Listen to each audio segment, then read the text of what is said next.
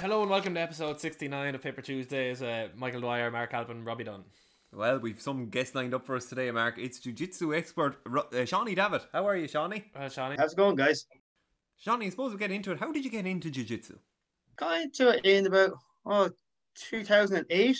I'd finished college in Waterford. I was doing judo at that point down there, and I was already a black belt down there teaching. But when I came back to Wexford, there was no judo, there was no jiu-jitsu. There was an MMA club down in Wexford town. So I headed down there just for a bit of training and kind of saw another side of grappling. That was the jiu-jitsu, and got hooked into it. Loved it. I kind of said I could add this to my judo game and be more all-rounded.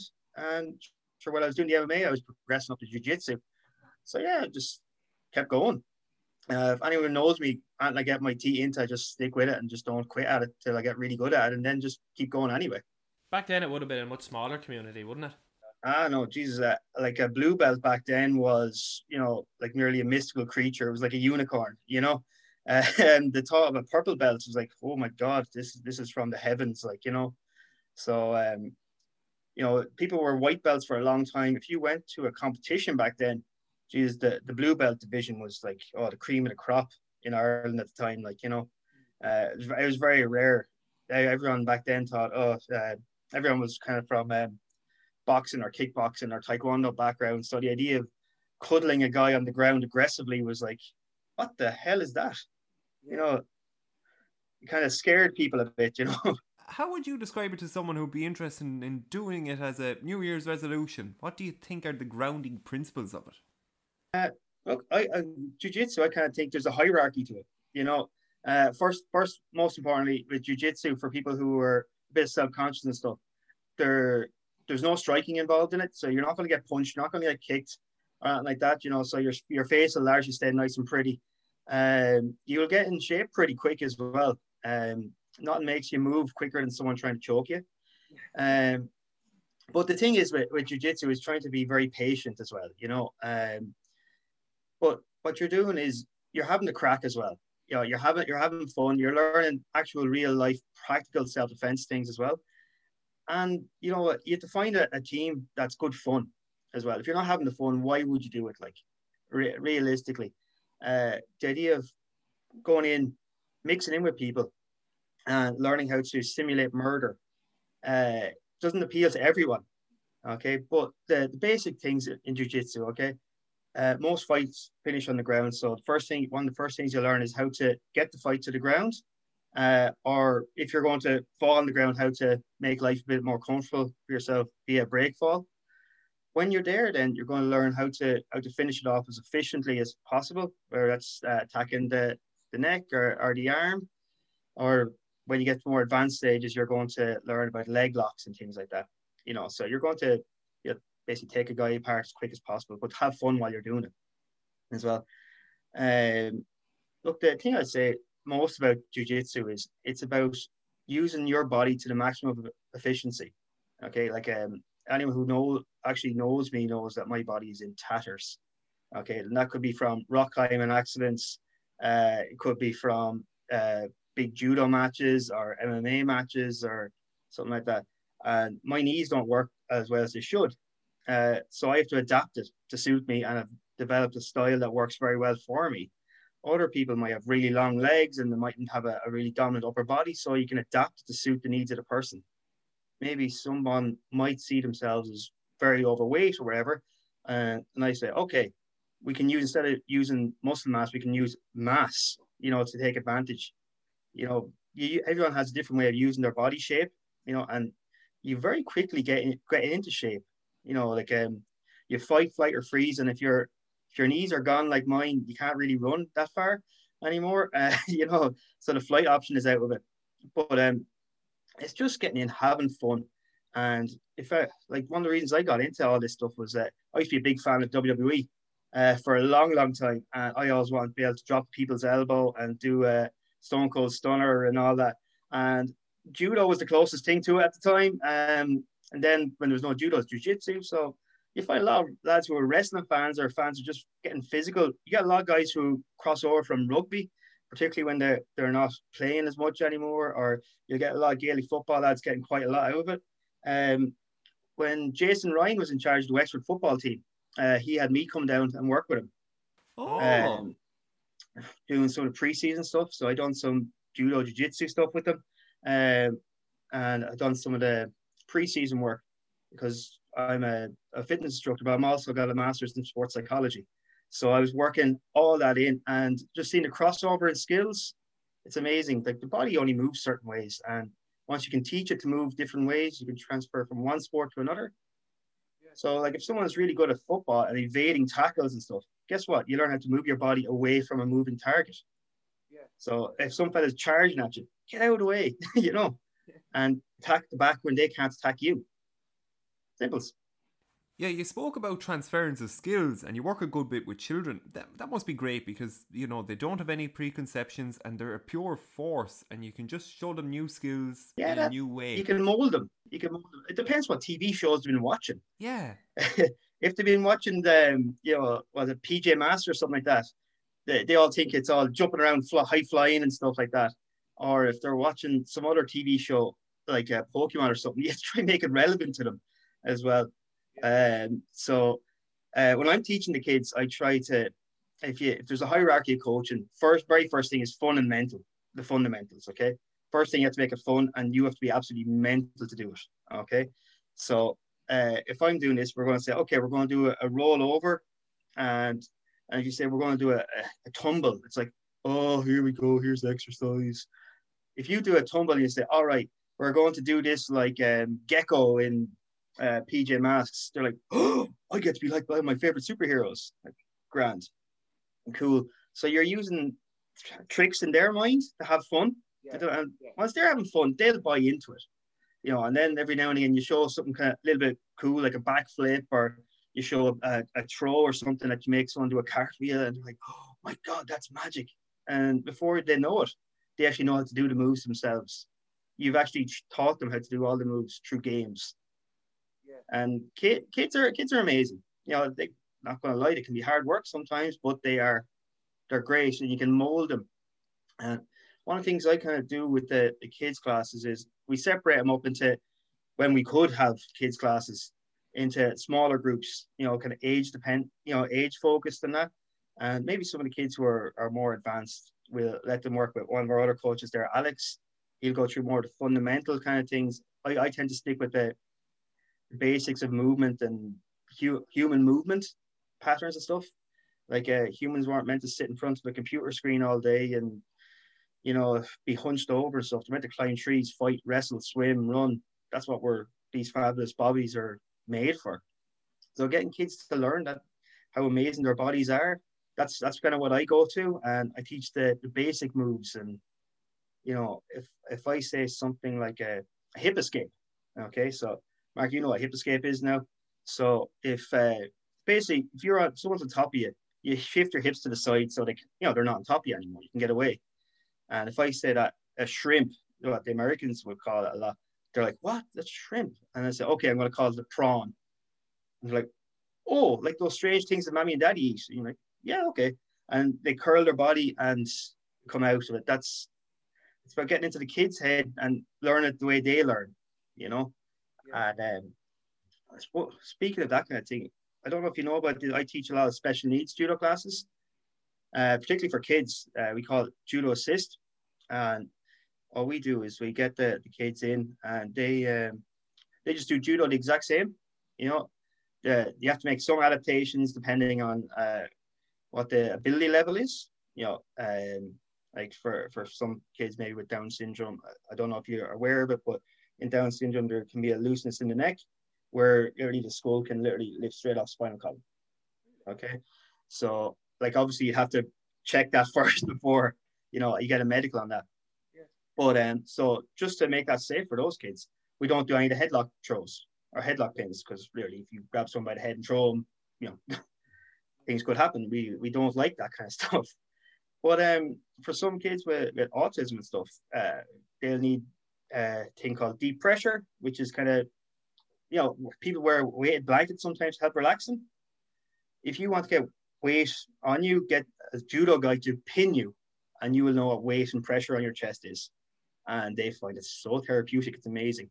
No No way, that's unbelievable. What I love, Shawnee, is that you've a few interests and they're all connected through martial arts and that, but like you've upskilled and you've degrees in social care right up to sports psychology, and they all tap into what you're all about. It must be great to have that skill set behind you as well. Yeah, no, it's good to have it. I'm always learning, like Jesus. Like I'm in my library here now, and I've a couple of hundred books, and you never stop learning. Whether it's reading some kind of a fantasy novel about an orc attacking some kingdom or something, or reading Tyson Fury's new book there. You just learn from other people's experiences and see if it'll actually, help you. Like, yeah. But I think one of the things is real for people to start realizing who they actually are as well. Right. I always remember when I was in school and I was 16 doing Leaving Cert, and I had a guidance counselor, and he said, "Oh, you know where the money is now, boy? You'd want to get into that electronic engineering." I'm going, okay, I'm really crap at maths, but sure. Went on the PLC, went to college, done it for 2 years, and I sucked at it. Absolutely sucked. But I did find judo there, so that kind of helped me find my other things. But done a PLC then in sports and recreation, done the social care, started the social care degree at the same time, so doing 2 courses at once. And I just felt, okay, I'm meant to deal with people. Rather than machines, and I just found Special Olympics at that point then, and I was like, okay, if I can work with people with special needs and sports together, I was like, right, this is great, love this, and I just kept advancing it and advancing it, and now like my day job is I run a service in Wexford called Kite, which is for people with high functioning autism or Asperger's, what some people would call it. And for people who've left school and trying to find their way in life, I suppose. And and same time at that, like I do the Gory Grappling Academy as well. So you're helping people from all strands. We're meant to host the European Jiu-Jitsu or Judo Special Needs Judo Championship there in October last year up in Nina. But COVID kind of destroyed that. But we have a couple of European champions in our gym. Special Olympics European champions. And they would kick anyone's ass. Yeah. I'm not joking. They'd kill you. There must be great satisfaction in seeing their progress. Oh yeah, people might think, okay, yeah, that movement's easy. I'm going to take autism for example, because it's one it's very close to me. So someone might say, oh, just step here, and go that. Put your hip across. Okay, so that might sound simple to someone who has full control of their movement patterns, and someone with autism mightn't have that kind of control. They might have to calculate everything up in their mind because their mind is kind of moves or works slightly different. So they might have to really motor plan that, might have to really kind of focus and repeat it. So it becomes muscle memory. So say I was teaching yourself a basic hip throw, Michael, okay, put your hand around the waist, grab them by the elbow, put your hip across and flip. And you might see that and you're like, okay, kind of cool. And you might feel a little bit unsure at first, but you'd probably learn it within 5 minutes, or the basic variation of it. Someone maybe with autism who might have motor planning issues, it could take 2 or 3 days of constant repeat. But the thing is, they will never forget it, because if you want to put neural pathways and all that in their brain, will actually teach them to do it. So like when you see how hard it is for people with very special needs to do it, and that's when they're in the door. It can be hard enough for people to even come in that door first. Like the first time someone enters maybe a martial arts dojo or a gym or something, it's intimidating. Can you imagine entering a gym for the first time, or a dojo, when everyone has told you, you wouldn't be good at it, might be too hard for you, or maybe they've done a team sport and maybe they were isolated, no one passed them the ball or something like that, and then they're saying, oh, try another sport, and their head's already in their hands walking in. They're maybe doing it to keep their mom or dad happy or something like that, and they come in and they find out, oh, well, I can play games, I can learn moves, and before I know it, I'm actually able to compete if they choose to. So a lot of stuff I do in those classes is to get people to start believing in themselves, you know, and what they can do rather than what they can't or what people tell them they can't do. You know, I suppose another thing we've done that it's separate. We used to work in St. Aidan's in Gorey, up in the Saoirse unit, and we used to put on this great show called Saoirse on Stage. Okay, it used to sell out the little theatre every year. Great crack. I used to get the piss taken out of me every year. Just used to be ourselves, few staff, be on stage, and the guys themselves would be putting on the show. Now it could be we have this comedy sketch, and basically I'd be facilitating all the gags, but the lads would be maybe shooting me. I have to hop off the ground, do a big break fall, or I might have all my clothes ripped off, and I'd be in a pair of jocks standing there or whatever. It didn't matter. It didn't matter. But what we actually did was all the guys who were very self-conscious, no, in the first couple of months before the end of the whole show or at the end of the year, they were just so proud up on front of the stage.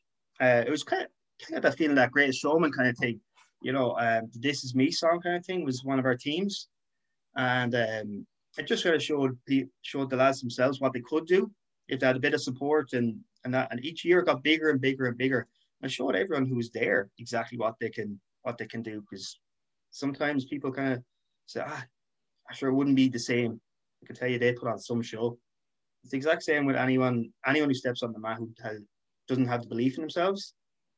I suppose that's my biggest thing, is trying to put a bit of belief into people as well. So you must be continually fascinated by the potential of the human being. You know, there's two sides of it. You know, what people believe they can do. You know, because what they've seen, or what people intrinsically just think, yeah, I can do that. Yeah. You know, like personally, I always had this concept of why can't I do it? You know, I always kind of like, Sean, you're too small to do that. Like I'm 5'6" and weigh 150 pounds. Maybe I sometimes bulk up to 160 after Christmas. And people say, you're too small. You'd be too small. So I think, oh no, I could do that. You know, and other people they don't have that level of self-belief, and that maybe could be from being a kid or something and falling out of a tree and then kind of going, I'll never be able to climb a tree. You know, I take a quote from Lightning McQueen. Do you know who he is? From Cars, is it? Yeah. You can find motivation from anywhere, lads. Yeah. Okay, and it's in Cars 3, and I think it's Cruz, the little yellow car. She's kind of like she tried to be a race car driver or something like that, and she couldn't do it. And she kind of said, she asked Lightning, you know, like, how did you become a race car driver? How did you think you'd win it? And he said, I never thought I couldn't. Yeah. And that it's between two different mindsets, you know. And I think mindsets is what makes humans amazing. Apart from all the physical abilities and that, like I just go back to the autism. Like I see lads with autism who can figure out equations that are identify patterns that I cannot fathom. Yeah. You know, just because someone's not making eye contact doesn't mean they're not talking to you. Yeah. You know, so humans are just amazing. I'm telling you, and it takes all kinds of humans. You know, that's the thing. Like, human body's fantastic. Human mind's even more amazing. That's what I got most from training jiu-jitsu with Shawnee. It's not I can't do it, it's that I can't do it yet. Like, there was no way I ever thought I'd see myself doing an arm bar, but within a couple of months I sort of was there, like, and I was getting it slowly but surely. It just takes time. Yeah, you can't, just because you can't do it right now doesn't mean you can't do it tomorrow. Yeah. That transfers over to other parts of your life too. Yeah, absolutely. Kind of like I say, if someone's pinning you down or choking you or something like that, right? Yeah, it's a miserable time. To be honest, like, someone choking is not good. But you know, you transfer that to real life. I always thought of like finding a $5 in your jeans pocket just before payday when you don't have a penny and you just want to get something in the shop. You know, like you're walking past and you're like, oh, jeez, I'm loving out. I don't know, a Moro or something like that. I had one out of selection box 10 minutes ago, and you're like, you haven't got in your bank account, you're getting paid tomorrow, and then you just reach back in the back pocket, geez, there's a €2 coin, and you're like, oh my god, I have that tiny bit of breathing space, and you use that, and look, that two euro will just get you through till tomorrow. And it's like when you're being choked And if you can move your head to the side slightly, you get a tiny bit of breathing space. A tiny bit of breathing space. The same as trying to survive from one paycheck to another. That tiny bit of breathing space will help you survive and feel better. And you'll get there. You know, it's everything transitions from one part of life to another. And there's metaphors come out your ears if you want. Yeah. But it's just finding that little bit of breathing space. It's like finding that fiber in the pocket. It's like finding that tiny bit of space, just get a few more breaths in before you can get that time to escape. Yeah. You know, and it's being patient. That's the key. Be patient. We're Mark and Michael, and this is our story. Welcome to our confession tape. So what happened was we had some technical difficulties in recording this podcast. Shawnee was actually recorded before Tommy Martin, but what happened was the microphone wasn't working correctly. Yeah. And it's my fault. I was late as well. I was unprepared, and this in itself, Paper Tuesday, is an example of why, you know, we learn a lot in the listens of this podcast. And anyway, to go a bit more into what happened or why this might seem weird, or yes, the video please. Or sound might seem weird, is because we've gone back and recorded our end of the conversation. So we have a script of everything that me and Michael said for the whole show, and we've had to read. We've been reading lines for this whole recording. Shawnee hasn't been here, and that's why it might sound weird. And sometimes it says ha ha ha in the script that Robbie wrote, so it's been read as ha ha ha, not a real laugh. Yeah. So anyway, we might use a disclaimer, we might not, depending on how it comes out. But yeah, and just to say, it couldn't have been saved without Robbie Dunn. That's just it goes without saying, because otherwise Shawnee Davitt would be in the dustbin of history. Yeah, definitely. It's been monumental. Knock yourself out. Mark, is there anything else you witnessed as a first timer under Shawnee doing jiu-jitsu? Yeah, I suppose what I noticed first was the community aspect of it, and how, you know, everyone there is more friends than people are just coming together for a sport or whatever. It's a real learning sort of an environment, and everyone there started at zero, and you can tell that, and they remember that, so they're very patient with you and very understanding of your level, and they work with you in that regard, and it's really good, and it's very nice environmental learning. Yeah, that's one thing we really do focus on, is community part. You know, if you're not in there, you're not having fun, why the hell would you do it? You know, it's the truth. But like, you know, you might as well be smiling while getting tortured as being grown on it. You know, and you know, sometimes the hardest parts are the most fun parts as well. You know, when you're someone to share it with you, you know, if you're doing a technique on someone and it might hurt, it's like, you know what, you're going to get to do it on him now in a second, or her, you know. And I can tell you, some of the ladies in the gym are the most vicious, you know. Yeah. You know, if you ever hear of the BOA, you'll know.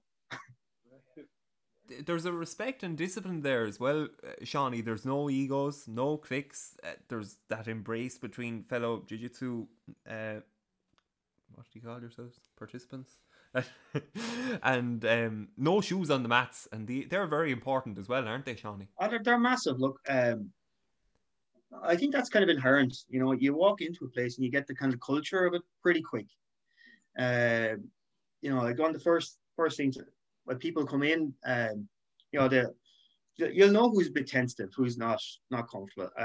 One of the first things I make one or two jokes. I just gotta say, all right, who's injured, who's more injured than normal, who, you know, and I welcome the new people. Maybe if there's a few of them there at first, I don't know all their names, and by the end of that session, I will know their names, you know, and you'll drop little hints during the session of what the kind of culture is. You know, we don't put shoes in the mats, and I say one of the reasons why we don't do that is because maybe you might have walked in dog shite, and your shoe goes on the mat, and then someone's face is rubbed on that.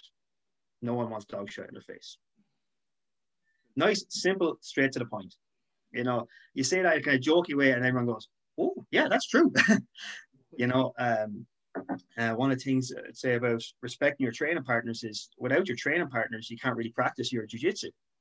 You know, so if you go around and be a douche and you really hurt people, no one's going to want to train with you. Therefore, you're not going to be able to progress your skills, and you know, you start relying on things that aren't really there, and that's another thing. Like, you know, like if I'm running, I don't mean to sound any cocky. I can roll with most of the guys there and have my wicked way if I wanted. But what am I going to learn about that? You know, I'd rather kind of hop in, have a bit of fun, put myself in a dodgy position and go, right, I have no idea what this guy's going to do because he doesn't know really what to do from there. So total random. And then in my head, I have to go, right, how am I going to get out of this? And the other guy is focused on how am I going to get him? You know, totally alien concept. I can learn from that. You know, like I can continue to advance it because someone might have a totally unorthodox movement pattern. And I go, oh, never saw that coming. And they probably never saw the escape. So even at a black belt with 20-something years of grappling experience, I can still kind of get caught. It's like, yeah, cool, I learn. You know, you're on anyone who's in train on the mat. There's no heroes there. It's just soldiers. Everyone's there to learn, progress. Yeah, you have your leaders. Every army does, you know, but it doesn't mean anyone's more important than anyone else. You know, Bruce Lee said, if you have 2 arms, 2 legs, you just choose to use them differently. That's it. You know, so like everyone, as far as I'm concerned, everyone in my gym, no matter what ability level, they're all equal. Anyone who steps on a mat is a hero to me. Because you put yourself out there. It's hard to even get in there sometimes. Work hard all day, listen to absolute hell, or geez, depends on what your job is. We have teachers, guards, social care workers, social workers, everything in there. It doesn't matter who you are or where you come from. When you're on the mat, you're all equal. You know, you're working together to get stronger and to have the crack as well.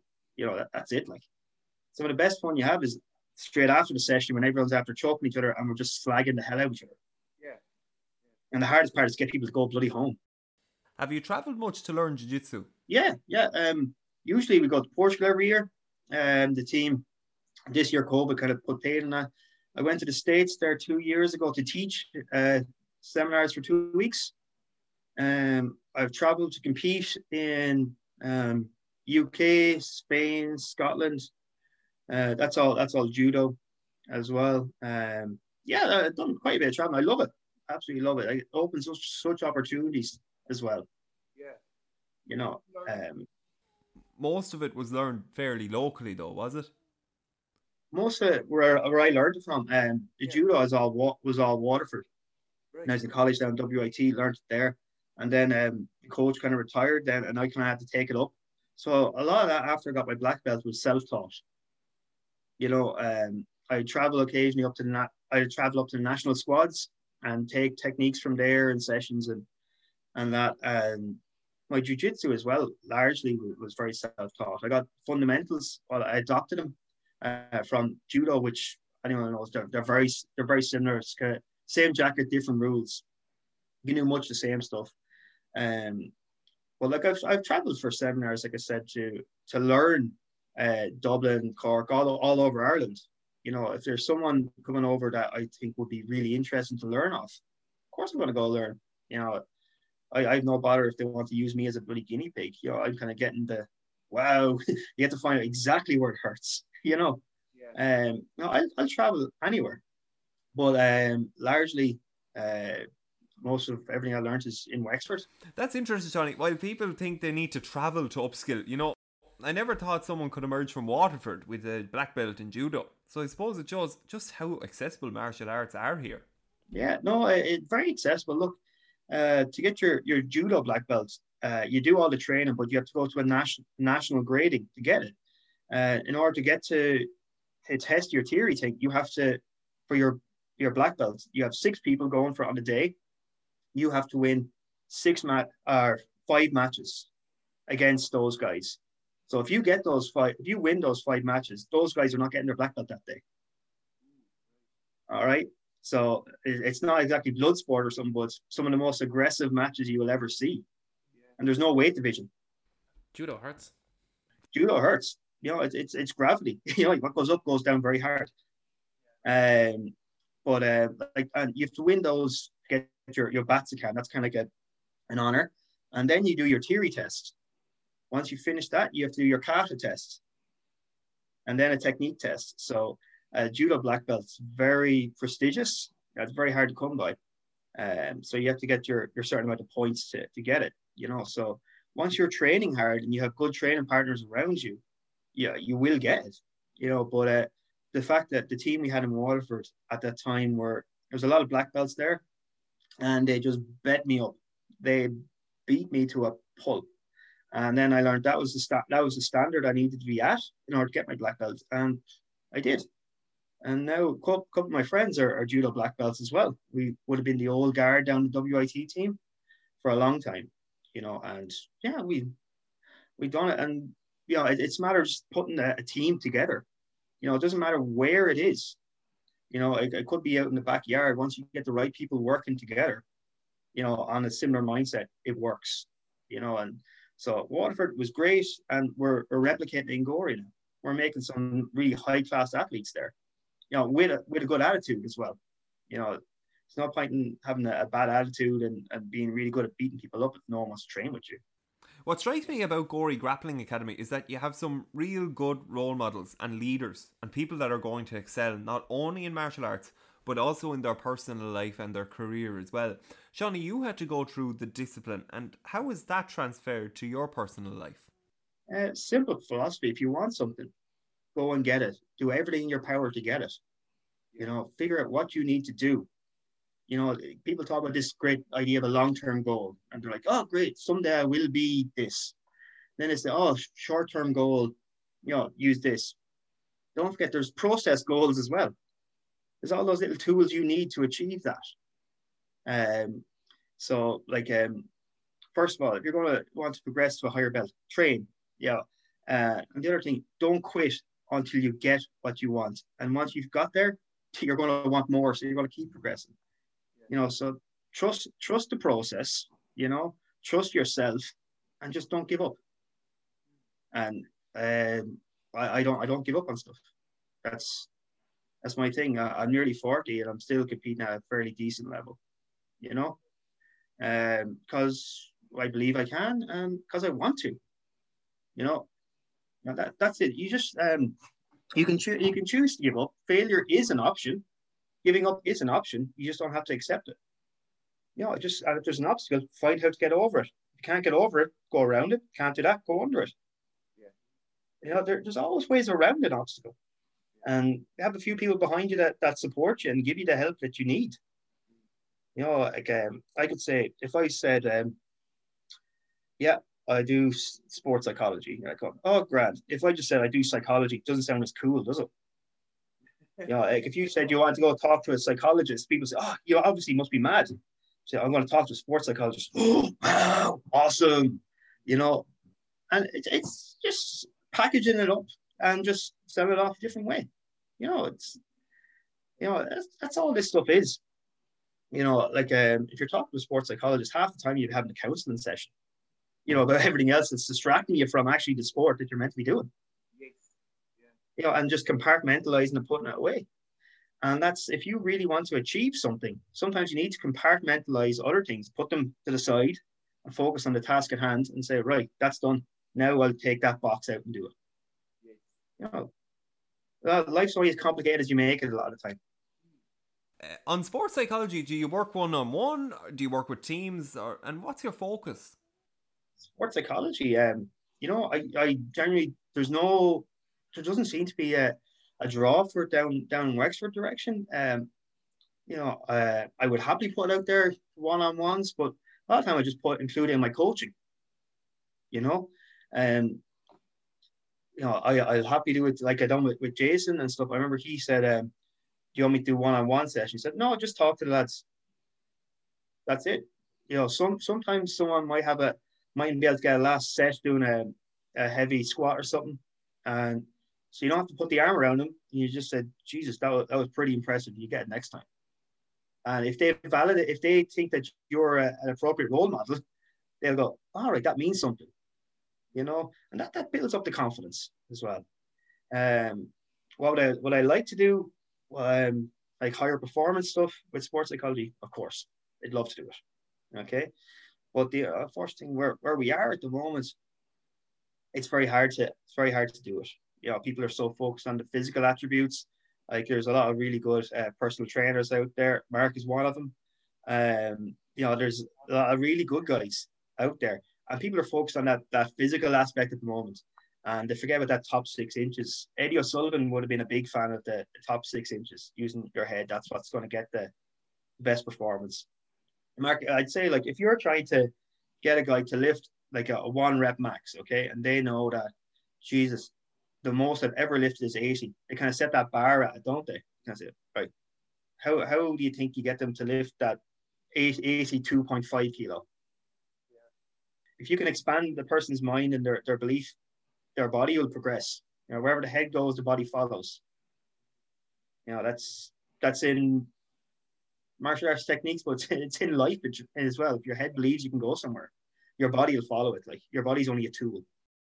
Yeah, actually, Sean, I don't know if you remember, but the first time we met, when we rolled, you told me you were a sports psychologist, and that I sort of told you a few problems I had in the past when it came to sport and my performance on the pitch and off it. Yeah, all right. But what you told me was that basically I think it was 4 reasons why people don't achieve their goals because of their own psychology, and I think one was fear of winning, and that one stood out to me. But what were the other ones? Yeah, like that. There's four big things people are afraid of. This is in life in general.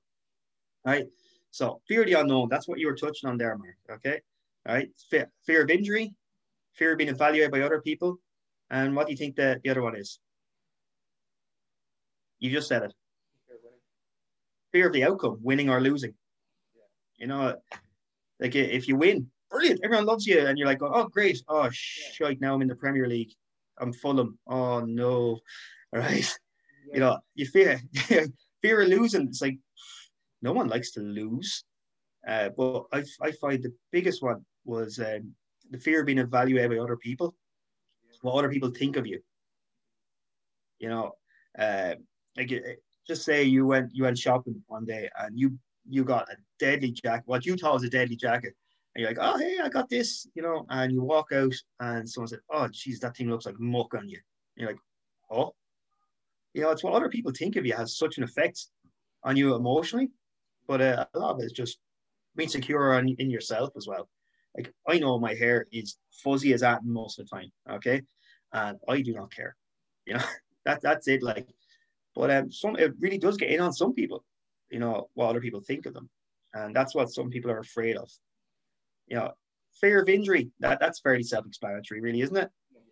And I think that's it. Like, you know, it's people's fears. Yeah, and especially when it's fear of outcome, it's change, and change can be scary. But another thing was letting other people's view influence us too much. And I came up recently with the simple idea of just saying, well, what is that telling me about myself more so than anything? Is it a question of, is your opinion of yourself based off what other people see you? Yeah. And if that's the case, that's a form of narcissism. You know, if you're so concerned what other people see you, you're seeing them as the mirror. You know, you're looking at other people, and what they reflect back to you is the image that you think of yourself. Yeah. You know, sometimes you just have to take away that and just have a look from inside yourself and say what you actually are. What other people see of you is based off their history and what their perception is. You know, so, like, don't forget, someone's opinion is simply a result of their past. You know, like, you might say, I like salty chips. Someone say, oh, I don't like salty chips. And you're like, why don't you like salty chips? Or like, oh, I had its greasy ones before. And you're like, oh, okay, fair enough. That explains why you don't like salty chips. Yeah. You know, it's a bit early for salty chips, but it just popped into my head there. You mentioned rock climbing earlier, Shawnee. When did that come up? Was it just a hobby, or? Yeah. I look, I've got a hell of a lot of injuries, you know, but probably my gnarliest one is my right knee. I'll show you in a minute. But we were rock climbing on a school tour before, and the harness came undone. So I fell about 30 foot and smashed my knee on a rock on the way down. So it kind of looks like a dog's leg. But I like extreme sports stuff. You know, like, I love rock climbing. I love surfing. I'm a very outdoorsy kind of guy. But yeah, I'll show you this now. And Waterford Hospital said, can you see that there? There we go. That's my leg as straight as it goes. Oh my God. Yeah. It's fairly very warped. Um, Yeah, so I have no posterior cruciate ligament in that. You know, and they kind of the Waterford Hospital. I think I was like 16 when it happened. It was the end of my boxing career anyway. And they said, "Oh, it'll grow back." It didn't. really? Yeah, so all throughout my judo career, jiu-jitsu and MMA and all that, I never had a PCL in my right knee. You know, JD Mac. it's like I've two kneecaps, so it's just a knee full of solid bone, which is really good for hitting people with. But yeah, it hurts sometimes when the weather is cold. Arthritis sets in, you know. So yeah, no, I love stuff like that. But yeah, rock climbing, it hurts when you fall. Sean, we're going to do some silly questions now that'll be a bit less philosophical. So, if you could be any inanimate object, what would it be and why? Oh, Jesus. Any inanimate object. Oh, probably a stapler. Yeah, hold things together, you know, highly functional. And what's your favourite all-time book? My favourite all-time book? Ooh. Favourite all-time book? I'm going to say Bret the Hitman Hart's autobiography. Oh, I didn't know you had one. Oh, geez, he does, yeah. He talks all about the Montreal screw job, and he talks about all the stuff behind the scenes and his family things and the death of his brother and all that. Really good. Yeah, that was rough about Owen. Well, Owen, yeah, no, it's a tough one, but it's a good book. Like, wasn't that on live television? No, it was on a pay-per-view. He was meant to come down out of the rafters as I think the Blue Blazer or something like that, and police said it was worse than what happened to me. Like his harness was undone, came down, hit the head off the turnbuckle, stone dead, and they had to go and continue the pay-per-view.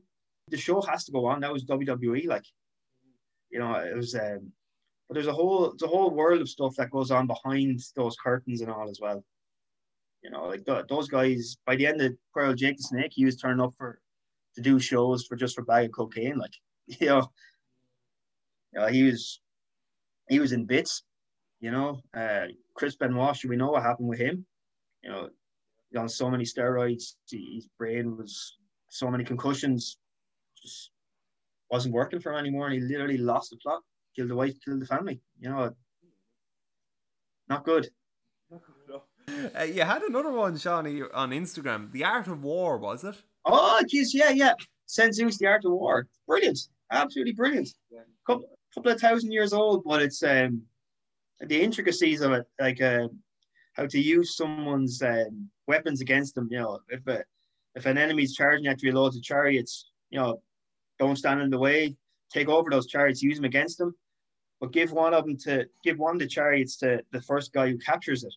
It motivates them because the prestige and all that. You know your surroundings. You know, pick the place where you want the battle to be.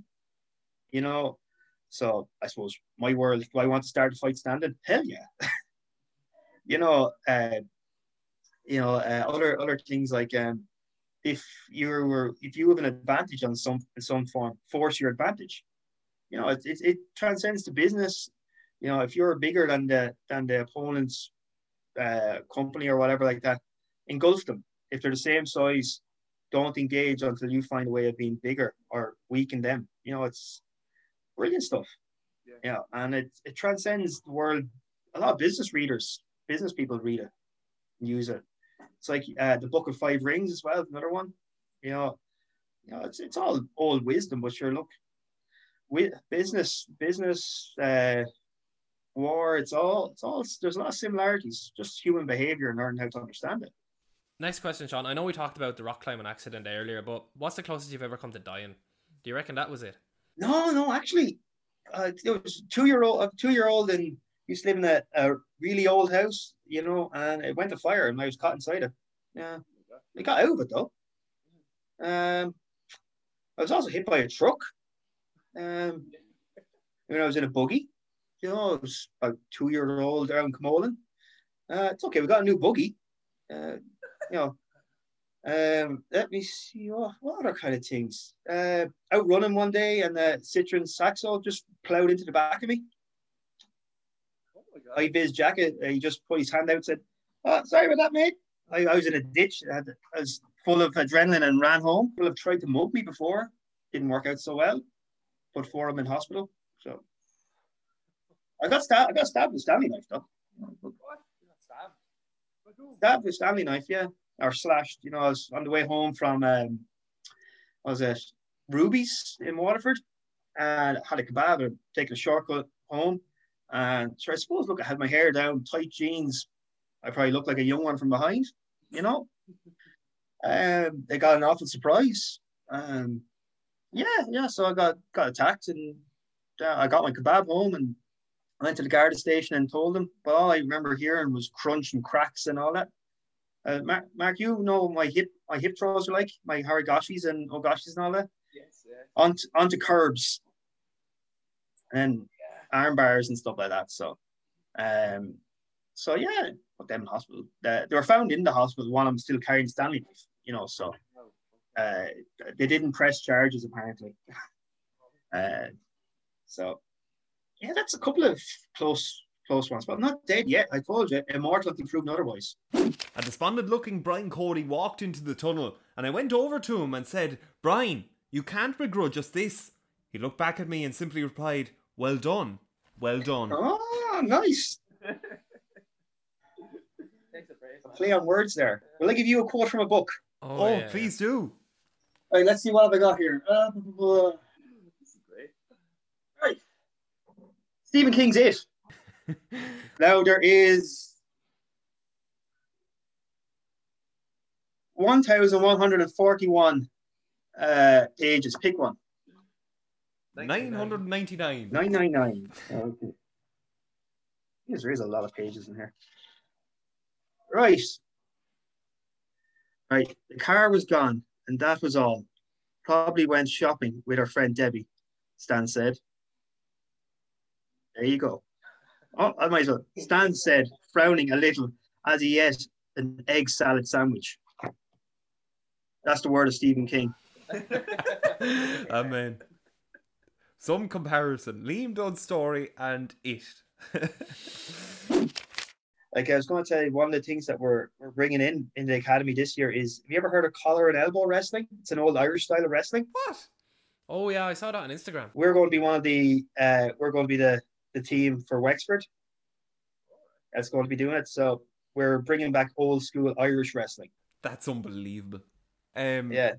Did you know in the 1890s there were these Gaelic sports days, and they were held in right across the country, but there were ones held in Inch, and they included, as part of the day of activity, be it a hurling match, there was also wrestling bouts between people from various parts of the area, and they'd also have tug of war competitions as well. So wrestling is part of our nature. Yep, that's exactly what we'd be doing. Wow. The rules are pretty. I got contacted about it actually, just because of my backgrounds and stuff like that. It's pretty straightforward. You grab a guy at the collar, you grab a guy at the elbow. You are not allowed to release those grips under any circumstances. And if another point of your body hits the ground, you lose. That's it. So you would have back in the day had lads wearing hobnail boots, kicking the shins off each other. So, you ever hear of like scuffling or having a scuffle?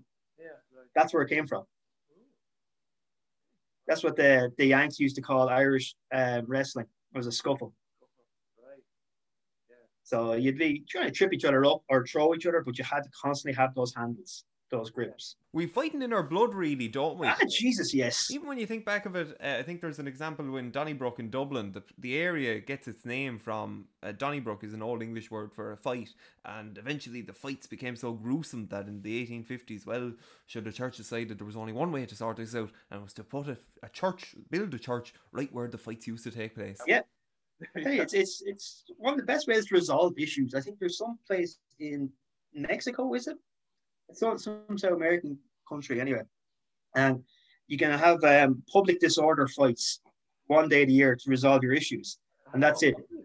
You would have say two guys, they went off the same young one the same night. Okay, at least they weren't crossing sabers, and they're like, I want to be with him or whatever. They would say, right, we're signed up to have our fight on that day, and they'll go resolve it, shake hands at the end, done.